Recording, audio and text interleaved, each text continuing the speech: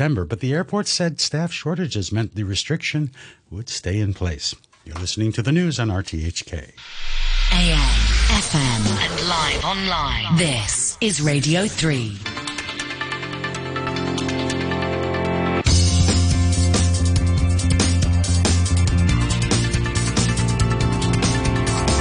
Money Talk. Good morning, it's 8:03 in Hong Kong on Tuesday the 16th of August. A warm welcome to Money Talk on Radio 3. This is Peter Lewis with the morning's business headlines. China has unexpectedly cut key interest rates as the latest economic data showed an alarming slowdown in the economy.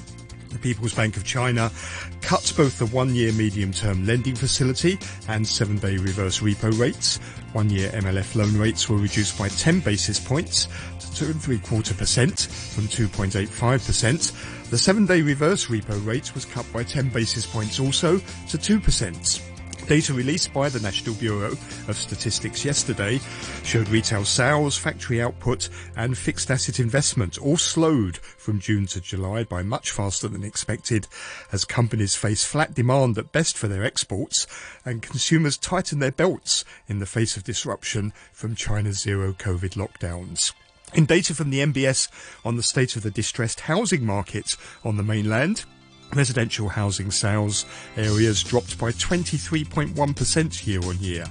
China's new home prices fell for an 11th straight month in July, declining 0.11%.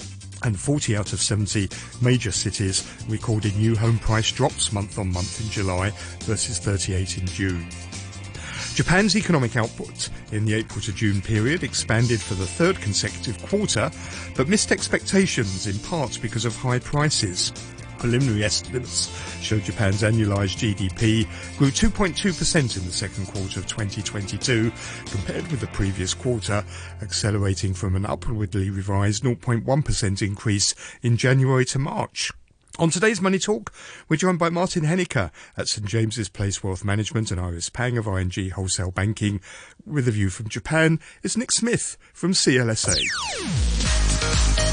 Money Talk on RTHK Radio 3. On Wall Street, US stocks shook off disappointing economic data from the US and China and built on their 4-week winning streak. The S&P 500 closed near the highs of the day, reversing losses of 0.5% to end the session 0.4% higher at 4,297. The Dow added 151 points, closing at 33,912. and ending above its 200-day moving average for the first time since April the 20th, seen as a bullish sign by technical analysts, and the Nasdaq Composite Index outperformed, climbing 0.6% to close at 13,128. The Pan-European Stock 600 Index rose 0.33%.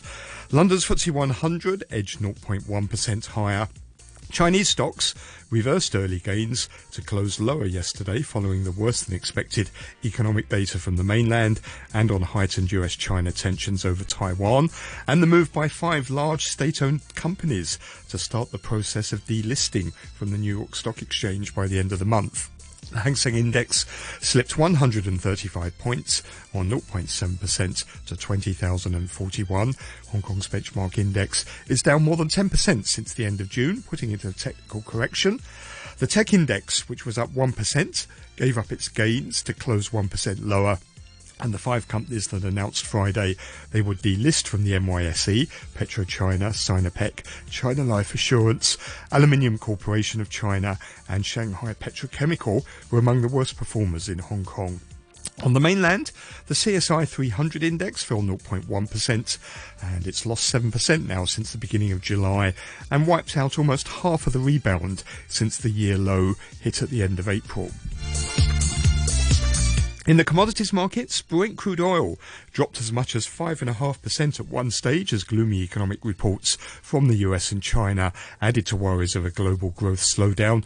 It recovered later in the day to settle 3% lower at $95.10 a barrel. Copper prices fell as much as 2.5% to about $7,900 a metric ton. And gold reacted to the China slowdown by dropping 1.2% after 4 straight weeks of gains to $1,779 an ounce.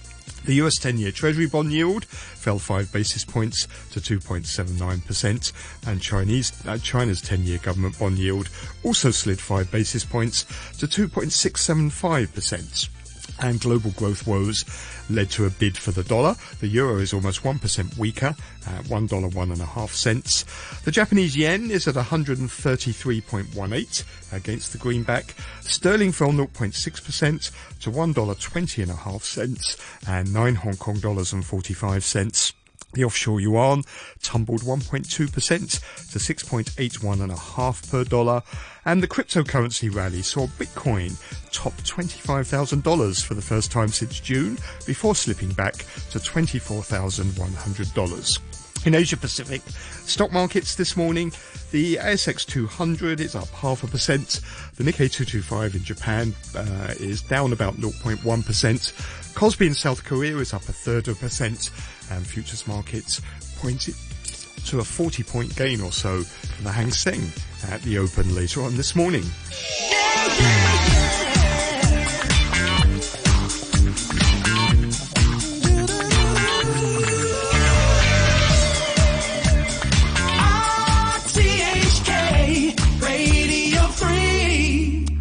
The time's 8:09.5. Let's welcome our guests. We have with us Martin Henniker, Head of Asia Investment Advisory at St James's Place Wealth Management. Morning to you, Martin. Good morning. Always a pleasure. Thank you. And also with us, Iris Pang, Chief Greater China Economist at ING Wholesale Banking. Morning to you, Iris. Morning, Peter. So let's start with that economic data from China. Retail sales, factory output and fixed asset investment all slowed from June to July by much faster than expected. Let's give you the numbers.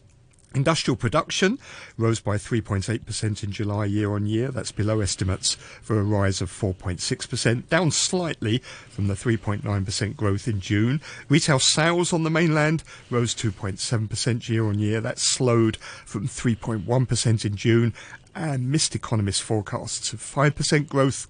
And fixed asset investment, which is expenditure on infrastructure, property, machinery and equipment, that rose by 5.7% in the January to July period, but down from a rise of 6.1% in the first 6 months of the year. Iris, the data's missed across the board, isn't it? How bad is it in your assessment?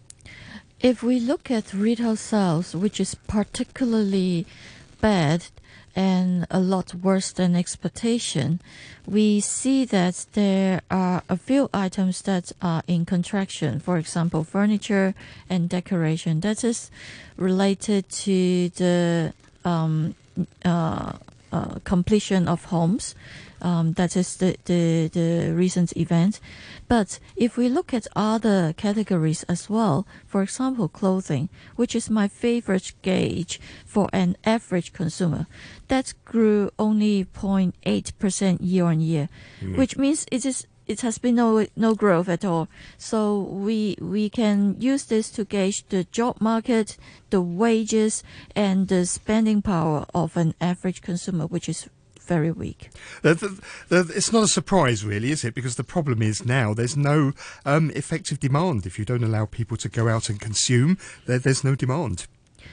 I think that the COVID measures has been more flexible. Otherwise, we won't see COVID clusters in Tibet and also Hainan, the travel destinations within China. So I think it's more than COVID. It is a bunch of factors. COVID is one factor. Another is real estate. Another is the combined effects on the job market and wage. Martin, what do you think? Has the recovery since the end of the Shanghai lockdowns in June now stalled and maybe even gone into reverse in July? Yes, those latest numbers weren't, particularly great. But again, you have to put it into, firstly, the wider context of what has been happening in China and the world, and then what it might mean to investing as well, which is what ultimately sort of we are concerned with. So firstly, obviously, there have still been the COVID issues. If you hadn't had that, China would be growing very, very strongly this year. There was also recently quite good numbers on the trade picture, still with another record trade surplus. Then the mere fact that actually the interest rate were cut, also from a global investor's perspective, can provide a degree of diversification, given that you have other economies where inflation is actually much, much higher, both in terms of the consumer price inflation and the PPI. They haven't got much of a choice but to increase rates. China still has the luxury to actually do something easing. They have actually been announcing massive fiscal infrastructure packages, etc., and can ease. And coupled with the low valuations and the fact that not investing generally into anything also has its very own risk, especially that of negative real interest rates in a world where I personally don't feel inflationary risk have completely disappeared as yet. There's a strong case for some exposure there as part of a diversified portfolio to me. And how the problems that Iris mentioned, the three headwinds really to the economy: the zero COVID strategy, the downward spiral in the property market, also slowing export growth. How does China overcome them? Well, personally, I think actually the one thing that I'm most concerned about China right now is none of these areas. It's actually the very low birth rate. When you look at the fertility rate in China, for 2021 it was just 1.15. Last year 1.3. This is actually among the lowest in the world. And we are always concerned with the medium to longer term picture, really. And I think that is actually the number one challenge of China that they should be looking at, and they have been trying to roll out some measures. For all the other ones, it's partly a reflection of the global picture. You have seen some weakness overnight in some of the US data, which is affecting export and production in China. But I think all the economic issues are easier to handle with these cuts in interest rates, with the fiscal infrastructure stimulus measures, etc., etc. Iris, what's your 2022 growth forecast now for the Chinese economy? Are you lowering it at all as a result of this latest data? Yeah, actually, I have lowered the GDP forecast from 4.4% for 2022 to 4%. And my forecast, honestly, is still you're quite optimistic compared to a lot of other people. The consensus, yes. The reason behind my more optimistic, although not as optimistic as others, my forecast is based on the fact that COVID measures will be even more flexible moving forward in several months, in the coming months, so that people flows and inbound travels will be easier, and people will be able to create jobs from these inbound travels, and therefore better purchasing power in general for the whole consumption. But this based on the assumption that COVID measures will be more flexible. Do you think they are? Because if you look at what's been going on in recent days, you've got tourists locked down in hotels on Sanya on Hainan Island. You had that video emerging over the weekend of people trying to flee the IKEA store in Shanghai because they were afraid of getting locked in there and trapped for who knows how long. It doesn't seem that this is getting any easier on the mainland, and confidence is being harmed quite dramatically. The existing measures compared to the one adopted in Shanghai lockdown back in March to May is a lot flexible. The quarantine time depends on the number of cases in the location, and they actually split out the locations into smaller areas. So it should be more flexible. But that depends on whether you have more and more cases. If you have more and more cases, then the mechanism is actually will end up the same. Luckily, China has now a drug to cure COVID, not just to prevent COVID. That will also help to stop the cluster spreading faster. Martin, tell me, what do you think about the real estate sector? Because that took another turn for the worse as well Last month, investment into real estate fell 12.1% year on year, accelerating from 9.6% fall in June. Housing sales worsened. They're now down 28.6% year on year. There doesn't seem to be a bottom, does there, to the real estate sector and its problems? Yeah, that's an interesting question. And there's two ways to look at it. One is real estate prices directly, and the other is, equities or fixed interest that's related, right? So personally, when you look at real estate prices in China and even in Hong Kong, you're looking at prices in relation to average household earnings, rental yields, etc. So that's still among the highest in the world. So I don't personally think it's the greatest investment opportunity ever.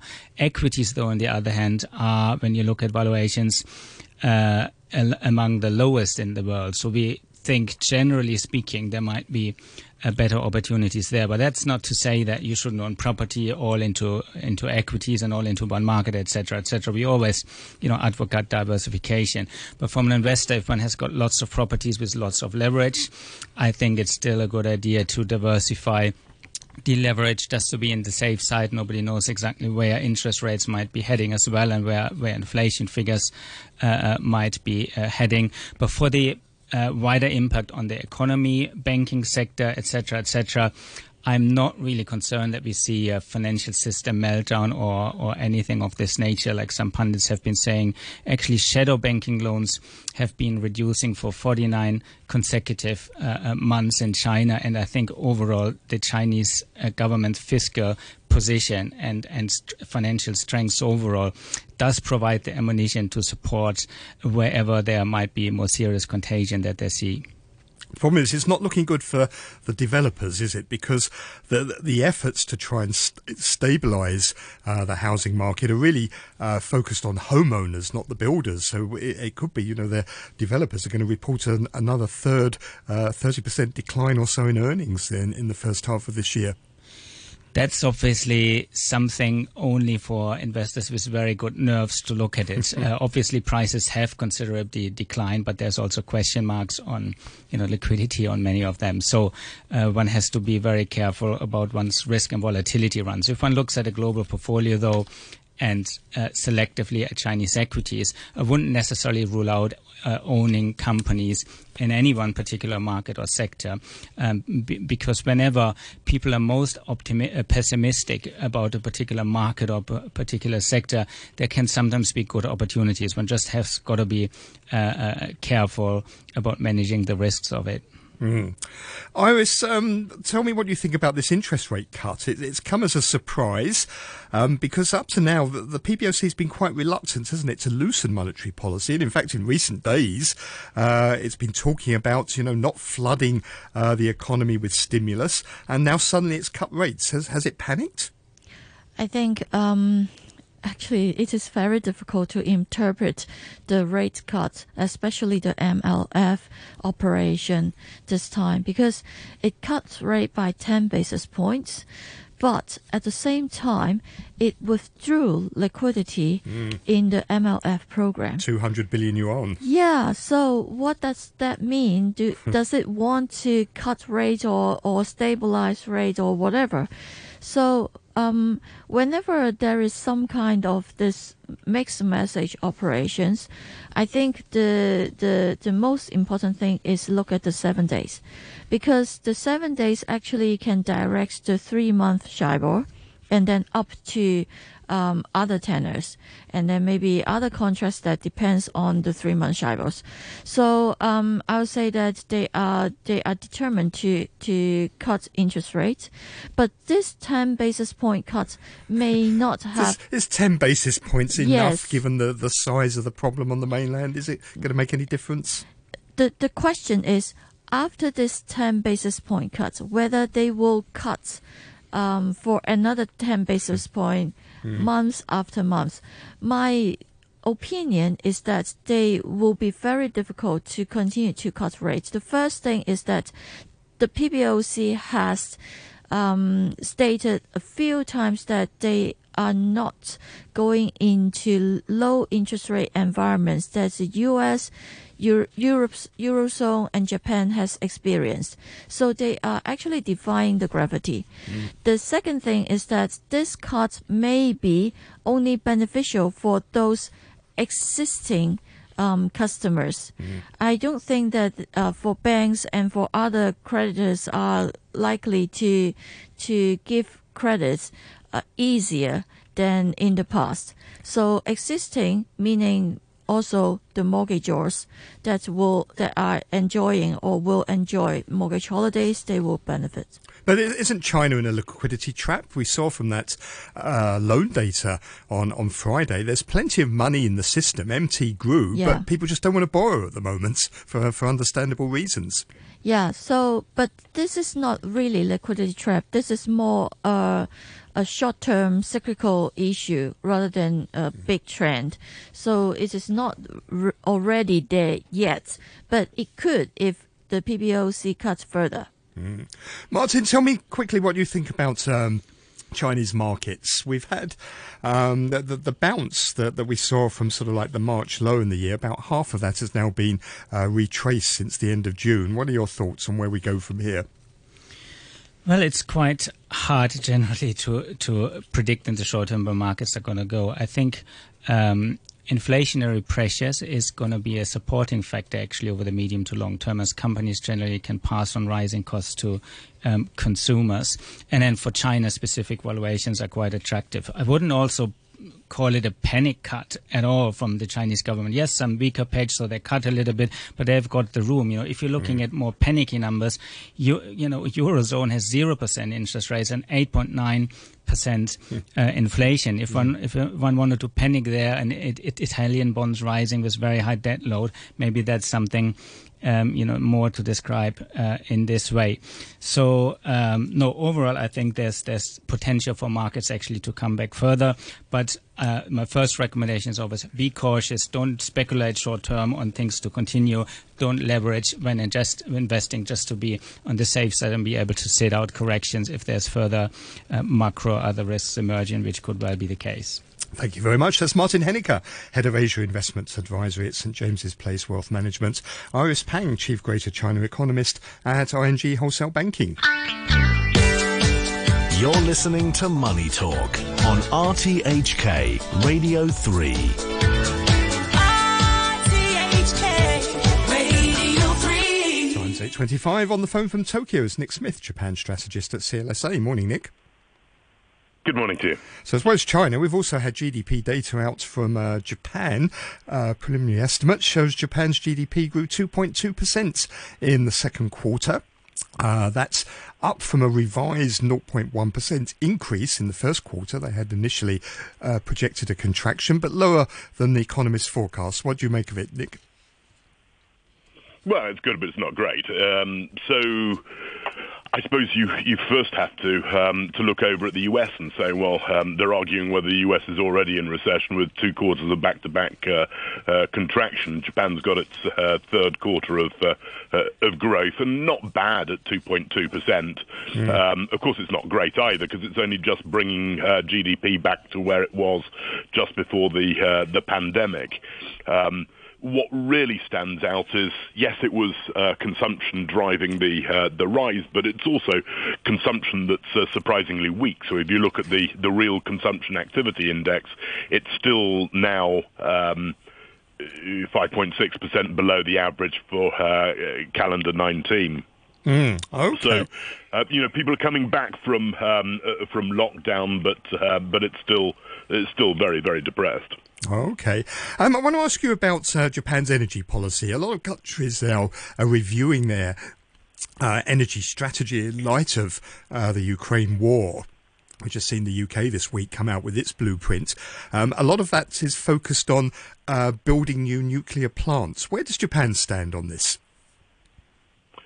Japan is quite a sad story, isn't it? Obviously, you have to go back to 11th of March 2011, when it was hit by a megaquake that, because of the tsunami it caused, took out a major nuclear plant. And Japan has been dithering about whether to switch on nuclear for the whole decade since then. You look across at Germany and you see that they've shut all but 3 of their 17 nuclear plants and decided they don't like nuclear, which was strange because nuclear was at the forefront. Germany was at the forefront of the start of nuclear 3/4 of a century ago. But nuclear, obviously, Germany is looking at that and saying we're going to need those back on again because we've got serious over-dependency on Russia for hydrocarbons. Japan's looking at it and saying, well, we've got... as a result of shutting down our 54 nuclear power plants, we've got a lack of energy supply. We've got large volatility. We've got a trade deficit as a result of all of this. We can't honour our promises for COP26 without restarting it, and prices are through the roof. So I think public opinion's turned very firmly towards restarting nuclear. I mean, some environmentalists are worried that it's too expensive and also it's too dangerous. Is public opinion on their side? Well, I mean, obviously, back when we started using gasoline for cars, there were a lot of injuries there, and no one said it's too dangerous. We'll never be able to get the science right. We trusted that we would, and we're just going to have to get the science right for this. But because of the link in some people's minds between nuclear explosions and nuclear power plants that they don't have between, say, gasoline and napalm. That it's difficult to get people around, but the polls being done from a number of sources are suggesting that whilst Japanese people have been against nuclear, they've turned towards it recently. I mean, it certainly changes things when you're asking that question in the middle of the muggy summer heat in Japan, and the government saying don't switch your air conditioners on. I mean, this is a focus on energy supply, but what about a focus on energy saving measures, things like insulating buildings, for example? Is there any focus on that in Japan? Well, there's been a focus on that for a long time, and Japan, as one of the countries particularly exposed to imported hydrocarbons, has been a leader in this for a long time, although I think it's given back some of that lead. But yes, I think Japan's been good at cutting its energy usage. So, primary energy per capita is very low, especially bearing in mind the GDP levels. So is this nuclear theme, is it a good investment theme? I think, obviously, it's had a good run all the way through the year. So I'd been talking about Tokyo Electric Power from the start of the year, or from the end of last year. That's had a heck of a run. I've switched into Kansai Electric Power, and that's harder going. But nuclear restarts, I think, are inevitable, and they will benefit nuclear power companies. There's also the question about the builders, which is more complicated because globally no one's been building, or there's been very little nuclear building for a very long time, and when they start building them now, they tend to have problems on cost overruns. But you could certainly look at the heavies in Japan, Mitsubishi Heavy Industry, for example, as plays on the need for nuclear rebuilding. Thanks very much, Nick. Good to talk to you. That's Nick Smith, Japan strategist at CLSA in Tokyo. You're listening to Money Talk on RTHK Radio 3. And in Tokyo, the Nikkei 225 down 0.25%. Here in Hong Kong, looks like it's going to be a flat open for the Hang Seng later on this morning. Thank you very much for listening. I'll be back tomorrow morning at 8 o'clock. Back chats coming up after the news with Jim Gould and Ada Wong. The weather forecast, mainly cloudy, few showers and thunderstorms. The maximum temperature is going to be about 31 degrees. Occasional showers and thunderstorms on Wednesday and Thursday. Temperature right now is 26 degrees, 93% relative humidity. Time time's 8:32. Here's Andrew Shrosky with the half-hour news. A man who died in an apparent suicide outside the U.S. Capitol building in Washington, D.C. has been named by police. Richard A. York III from Delaware drove his car into a barricade and fired shots in the air before turning his gun on himself. Police say they still haven't discovered any motive for the incident. Health officials here have again called on parents to inoculate their children against COVID-19 after yet another infected toddler ended up in intensive care. The 27-month-old boy developed croup, which narrows the airways, and was critically ill by yesterday afternoon. He hadn't been vaccinated, although jabs for under 3s only became available just under a fortnight ago. A chief manager at the hospital authority, Lau Ka-hin, spoke through an interpreter.